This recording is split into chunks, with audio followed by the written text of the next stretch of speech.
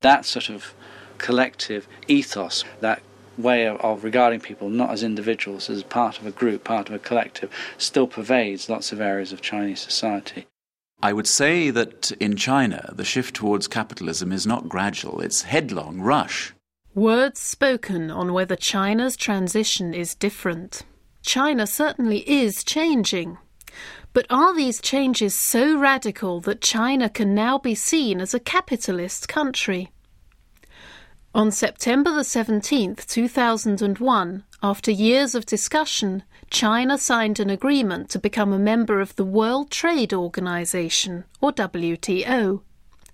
Membership was meant to give China greater access to lucrative Western markets, but also to open its own markets to the outside world. It signalled China's intent to abide by a fixed set of rules that all member countries are supposed to follow, the rules of a free market. The WTO is part of a bigger pattern of Chinese reform as the country opens up to foreign business and capital. James Wang runs businesses in both Britain and China. He has witnessed a sea change in his country, even over his own lifetime.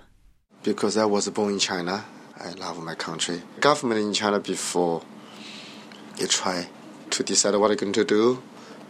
For example, Chairman Mao said you go to countryside, everybody go to countryside.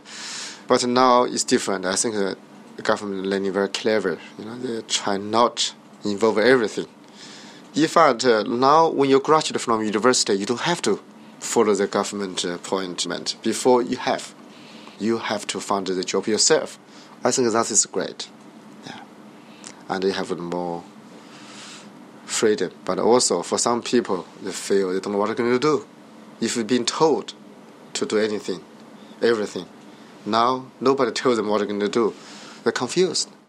James is one of a generation of entrepreneurs who have wholeheartedly embraced the new climate in China. His businesses provide crucial links between China and the rest of the world. We providing investment, trading, and government relation solutions in China. Because when doing business with China, the government relations is terribly important. For example, we help the Scottish and Newcastle to sell the product called Newcastle Brown Ale in China. That's a very good example because they cannot sell into China without the license, alcohol license. When James approached Scottish and Newcastle breweries, foreign companies were not allowed to sell alcoholic drinks in China.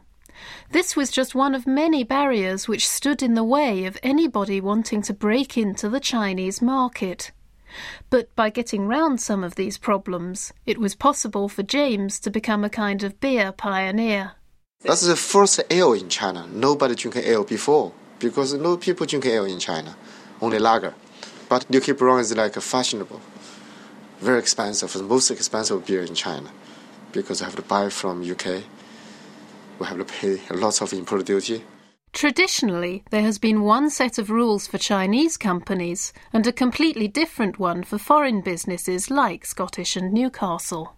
When we doing business in China, like the Newcastle Brown Ale, if you want to do it like an official way, you cannot because by the Chinese law, commercial law, you're not allowed to sell your product into China, especially for alcohol, tobacco. But for Chinese people, of course you can. If you are Chinese people, you have a Chinese company with a license, then you can. So what we do is we just set up a company in China. It's 100% owned by Chinese. Then we can import the goods from import-export company. So totally we are fine, we are legal.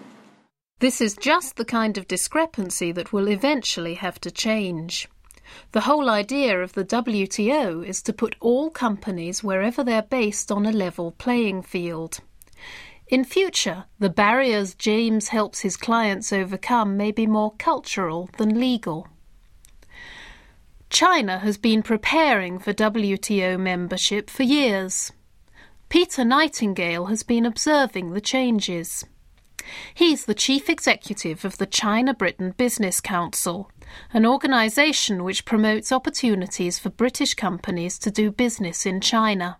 For British businesses that are already operating in China and that have operated in China for quite a long time, I think there's every recognition that things are improving, both from the point of view that I think more foreign companies are making money in China now, which was not the case 4 or 5 years ago, and that always encourages them. For companies that have never been to China before, I think they'd still probably find it quite a strange place to do business in because of the fact that things are not very cut and dried and still not very transparent. But I think the message that the China-Britain Business Council tries to get across to companies that have never been to China before is that things are getting much better.